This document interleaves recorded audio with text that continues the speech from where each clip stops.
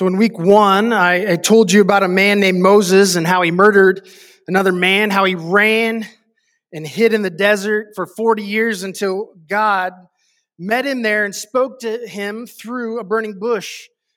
It says, Moses, I've heard the cries of my people who are in slavery, and I want you to go back and to lead them out of slavery. Then last week I told you about how Moses went back and he led the Israelite people out of Egypt. I told you about how they crossed the Red Sea, and as they stood on the banks of the other side and watched their oppressors be washed away by the Red Sea as it closes in on them. I told you about the first worship song that they sang. They begin to sing, "The chariots of fear have been thrown into the sea, and the God of all creation has set us free." But like all worship songs, it had to come to an end. So then what? Then what happened? They danced, they sang, but for how long? What did they do next? At some point, God took them and turned them, saying, "Now go."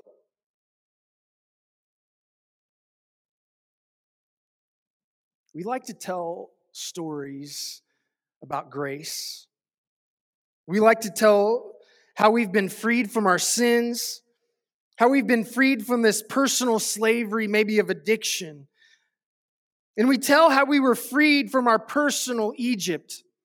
But grace isn't so much about being freed from something. It is also about being freed to something. It is about being freed to live a profoundly new life. We have this picture of Egypt in our minds, which is slavery, and the Red Sea, which is this beautiful picture of redemption. And from the Red Sea, we're headed to the Promised Land. But between the Red Sea and the Promised Land, there's this place called the wilderness. You see, in the Gospels, we see that Jesus was baptized, and it says that the clouds opened and the Spirit of God descended like a dove and said, "This is my Son whom I love, for whom I am well pleased." And immediately, Jesus is taken and tested. Where is he taken? To the wilderness, where he's tested for 40 days by Satan. How many years was it that the Israelites were in the desert? 40 years. Not so much a coincidence. So what is the wilderness? It's training school. It's training ground. It's the training school where your identity is tested. As Jesus is in the wilderness and fasting, Satan tests him. If you are the Son of Man, prove it. If you're the Son of God, you show me. If you are who you say you are, tell me. It's identity school. Show me who you are. Tell me who you are.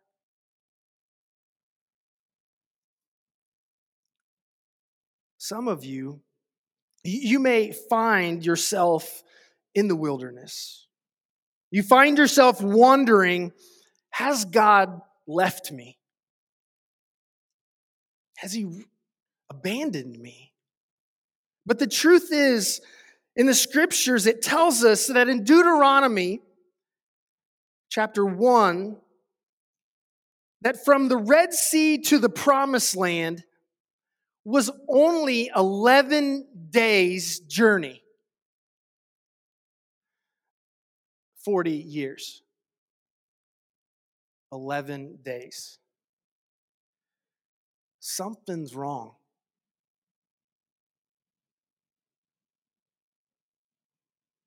The truth is, you can't microwave your faith. Because you see, the Israelites, they weren't ready for the Promised Land. They had to go through the wilderness before they could get to where they were meant to be.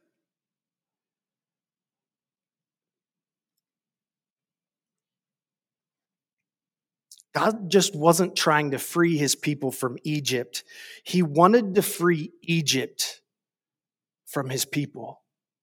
He wanted to take Egypt out of his people. Because last week we looked at what they do. As soon as they got to the first obstacle, it would have been better if we just stayed in Egypt. So he literally has to take them through the difficult things in life to get Egypt out of them.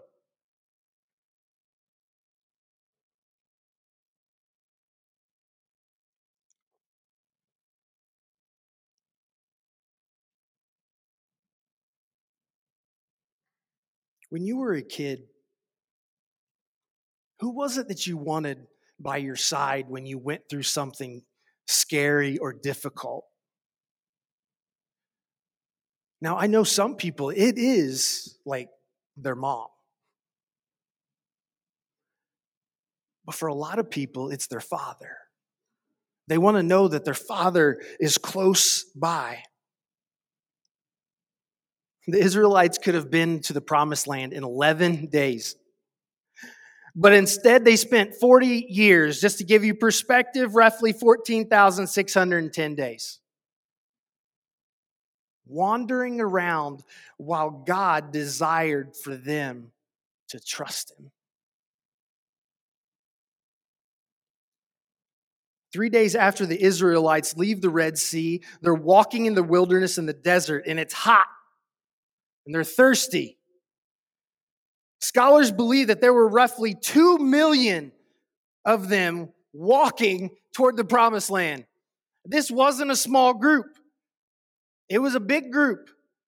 And they didn't have anything. They had themselves, their families, their neighbors. And that was it. But someone looks out and they see this oasis and call out, "Water!" Well, immediately they have an expectation in their mind. That when they go and they taste this water and they drink it, it's going to taste a certain way. Their body's going to react a certain way. It's going to feel like nourishment to their bodies. The expectation is that the water is good. They get there, they drink the water, and the reality is the water is bitter. See, the thing is, every one of us has expectations. We have an expectation that we should get the raise. We have an expectation of how other people should treat us. We have an expectation about what should happen and what shouldn't happen in worship on Sunday mornings. But the reality is, what happens when our expectations are so far from reality? You see, the middle ground between our expectations and reality is where our bitterness, our frustration, and our anger live. It is in this place in the wilderness that God is testing you. You see, the question becomes, will you be bitter or will you be better?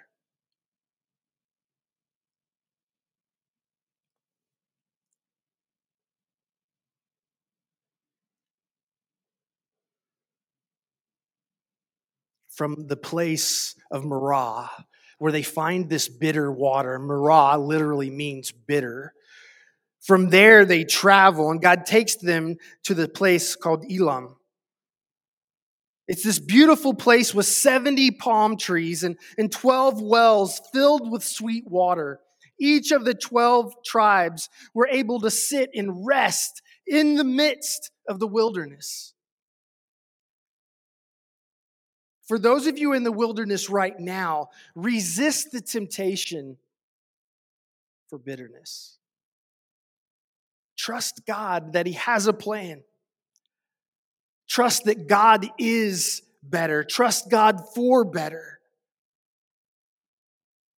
From Elam, they travel in the desert to the desert of Sin, which is the place between Elam and Mount Sinai. Guess what happens there?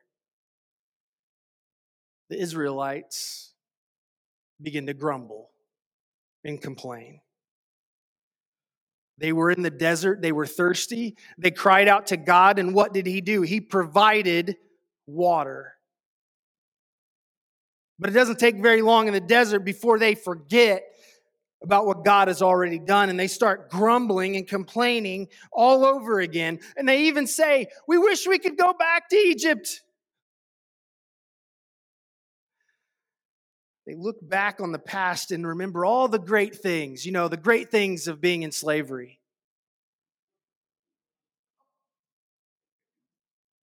But here's where we rationalize. This is where we tell ourselves these rational lies.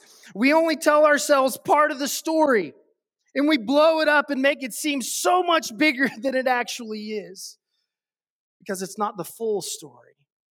So they complain to Moses, and Moses cries out to God, and God says, I'm going to show my people that I care about them, that I am not like Pharaoh and only use them. But I'm going to provide for them, and I'm going to make it rain bread. When morning came, it rained bread in the morning. And when they went out in the morning, they literally said, what is it? Which means manna. So they didn't get creative on what they called it. They literally walk outside their tent and they said, what is it? And they went and collected it and gathered it. But they could only collect what they needed for that day. Because if they collected any more than that, it would rot. God even says that it'll be filled with maggots.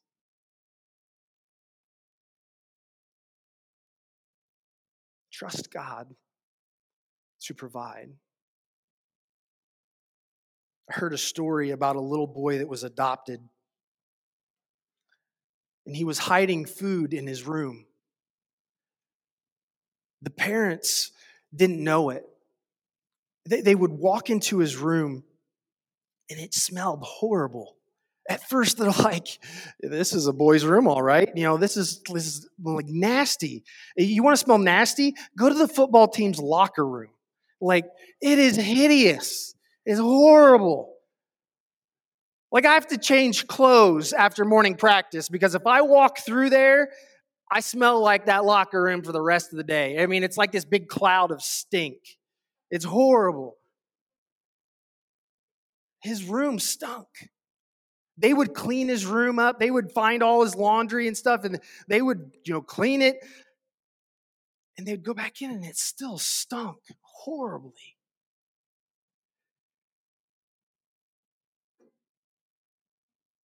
And so they watched him carefully. They watched every movie made, and they realized that at dinner, he wasn't eating his food. He was actually putting it in his jacket and in his pockets, taking it back to his room and hiding it in his room.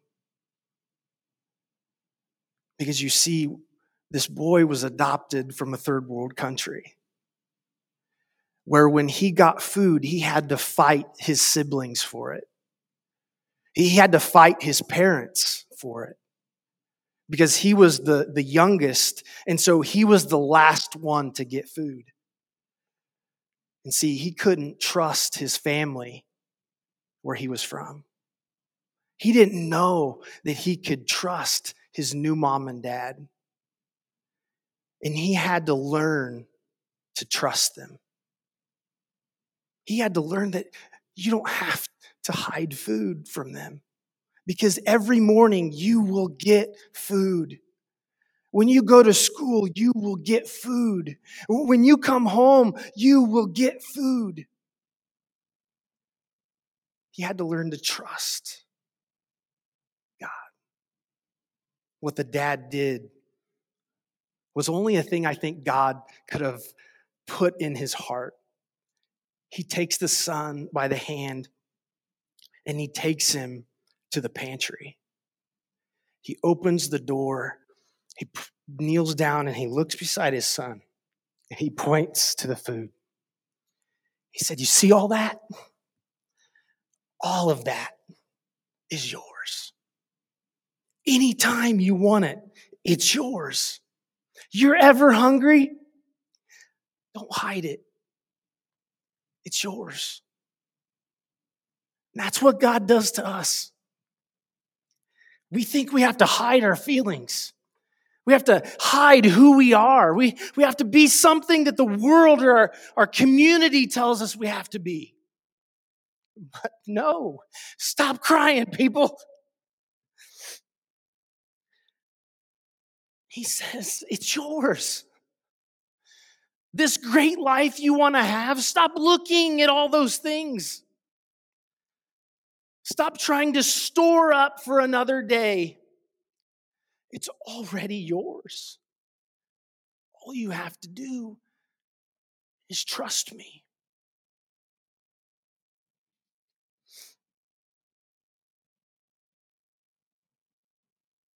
God tells the Israelites 6 days work. But on that seventh day, trust me that you don't have to work. Because I want that seventh day to not be about you.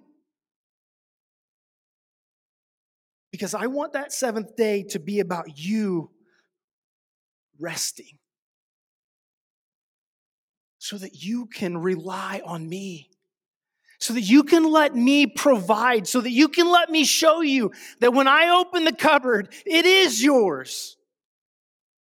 Because on that seventh day when they woke up, manna was still on the ground.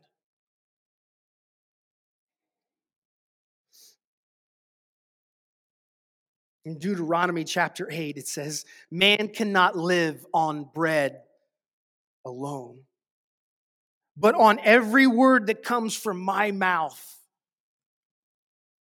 from the mouth of the Lord." That we can't live just on the things that the world provides for us. We need God. We need to hear from our Father.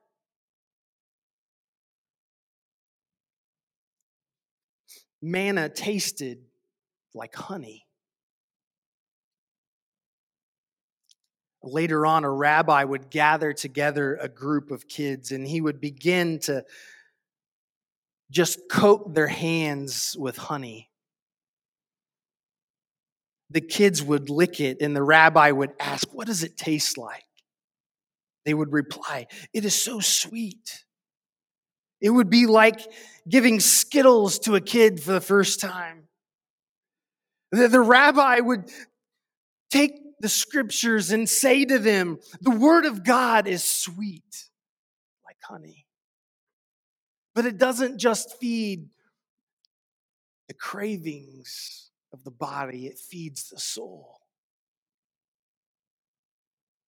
And it was in the wilderness that the Israelites had to learn these things. It's in the wilderness that you and I have to learn these things. From the desert of sin, he takes them to the place called Rephidim, which means the resting place. And guess what? The Israelites begin to grumble because they had already forgotten about how God had provided the water and how God had provided the food in the morning. And they begin to grumble. And in desperation, Moses cries out to God again. And in Exodus 17, verses 5 and 6, it records God's response to Moses. It says, "The Lord answered Moses, 'Go out in front of the people. Take with you some of the elders of Israel, and take in your hand the staff which you stuck in the Nile, and go. I will stand there before you by the rock of Horeb. Strike the rock, and water will come out, and for the people to drink. They couldn't grasp what God was doing in their lives. God to continually show them blessings. He had to continually show them miracles that he would provide. Not only did he provide manna in the morning, but he provided quail at night. More food, more provision in the wilderness. But like you and I, the people of Israel needed someone to blame. Moses was the one they typically blamed. They typically blamed him for all of their lack because, hey, you took us out of Egypt. Now you need to do something.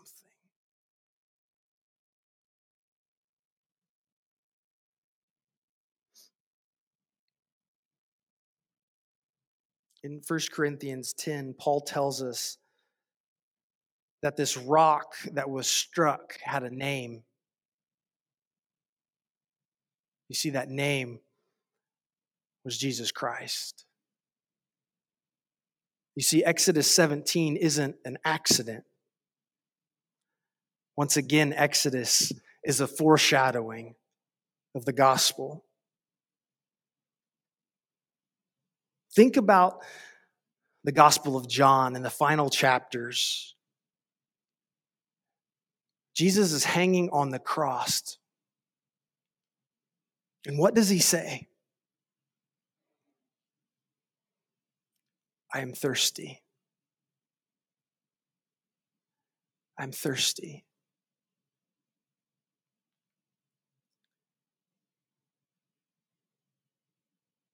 Who has been crying out that they are thirsty? The Hebrew people.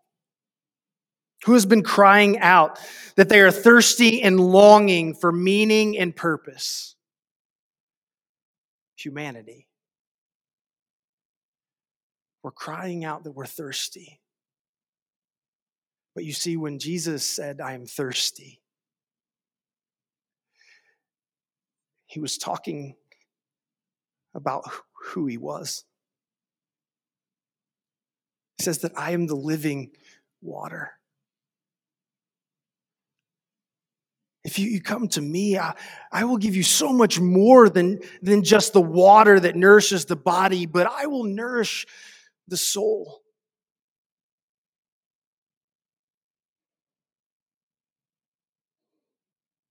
Jesus says that I'm going to come down and I'm going to let evil strike me. I'm going to let evil strike me and I'm going to take a blow. And then you will see that when they hit me, that out of me will come living water. And I will once again show you that you don't have to thirst. Because I'm opening up the cupboard and saying, it's all yours.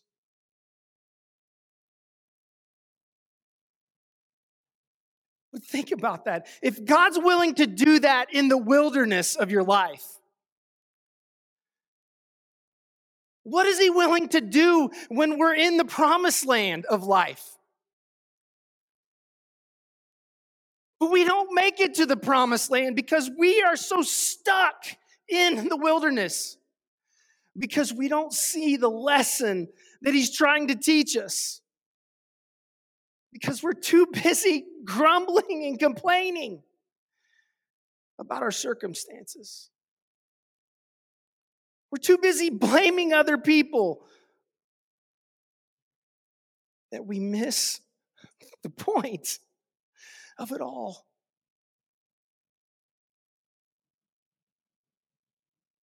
And I don't know about you, but I'm convicted like crazy this morning. Because I don't feel like we are where we're supposed to be. We're not pursuing the promised land. We're stuck in the wilderness, crying like and grumbling like little babies.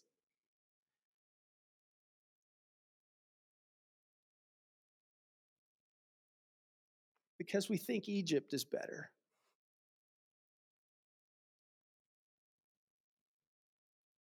We're so worried about where we came from that we lost sight of where we're supposed to be going. We've lost sight of what we're supposed to be doing. It's difficult to stand up here and give a message every Sunday when I know what's going on. I've lived it. I've stressed about it. I'm honestly surprised I don't have an ulcer yet. I probably do and don't even know it. Who knows? But I'm literally letting something consume me. And I find myself this morning saying, God, what are you trying to teach me? Because I don't want to stay here. I know there's something better. I know we're supposed to be doing something more. What is it? But what I do know is that we have to go through the wilderness to get to the promised land. Encouragement? No. The encouragement is that when you go through the wilderness, the promised land is on the other side. That's what it's about. Are we doing what we're supposed to be doing? There's a part of me that's not. I feel like I've been stuck in pastor limbo for more than a year. And I've used it as an excuse. Now, if you would have asked me that yesterday, I would have never said that. But I have. I've used it as an excuse to not do anything. That needs to change for me. It needs to change for all of us.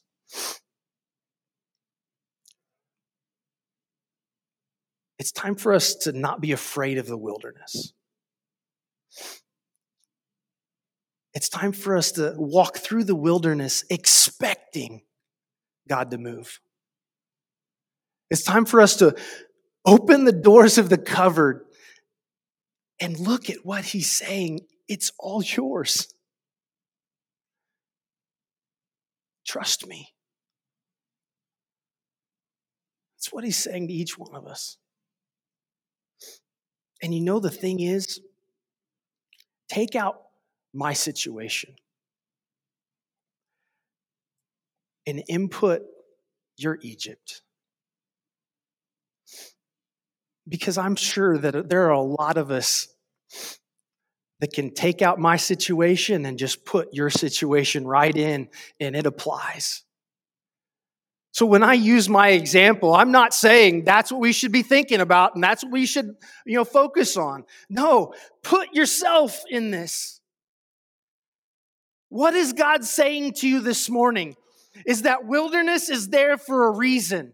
Trust me and walk through it so that you can see what I created you for on the other side. So you can live into the beauty of life. I'm thankful this morning for being able to give you an example that I am not up here because I am awesome and great and, I've got everything together. In my opinion, I cry way too stinking much. I look at back at the videos and I'm like, man, you're a blubbering baby. It's like, what in the world? But I hope that I can be an example to other men that it's okay to cry. I hope I'm an example to you that it's okay to be vulnerable. Because if you ask Jennifer, she knows I don't want to tell you any of this stuff. I don't want you to know how I feel. I don't want you to see me as weak.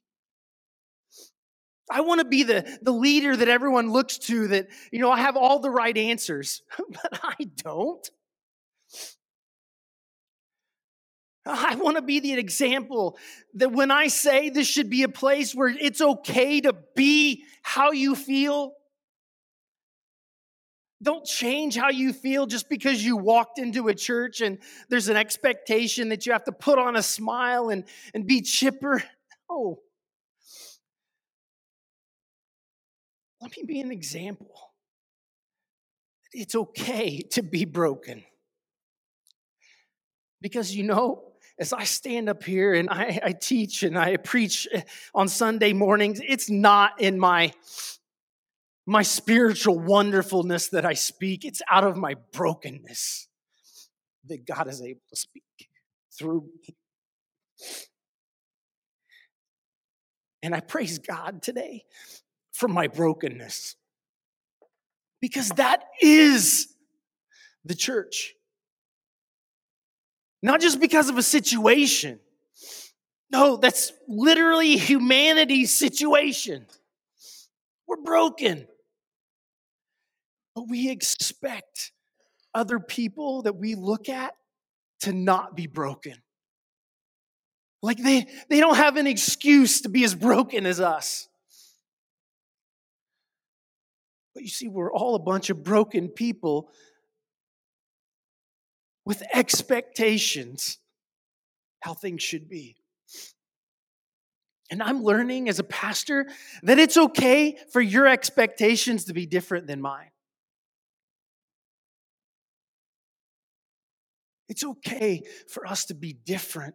It's okay for us to feel different. But what matters is, in our differences, can we still love each other? Can we still care for each other? Can we still look at each other and say, you know what? You are broken. And it's okay. Because it's when you realize you're broken that you can allow Jesus to put you back together. Stand with me.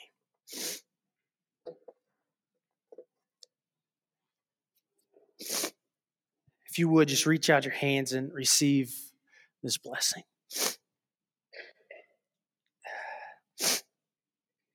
Jesus, I thank you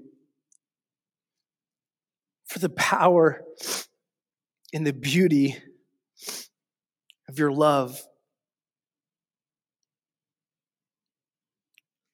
God, we're all wandering in the wilderness of life. We've all got expectations. We've all got our grumbling. But God, help us to see you standing with your arm around us, pulling open the doors of the cupboard,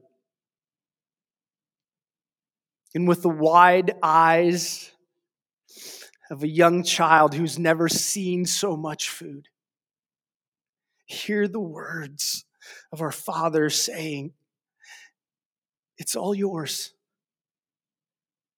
if you just trust me. God, help each and every one of us today to trust you.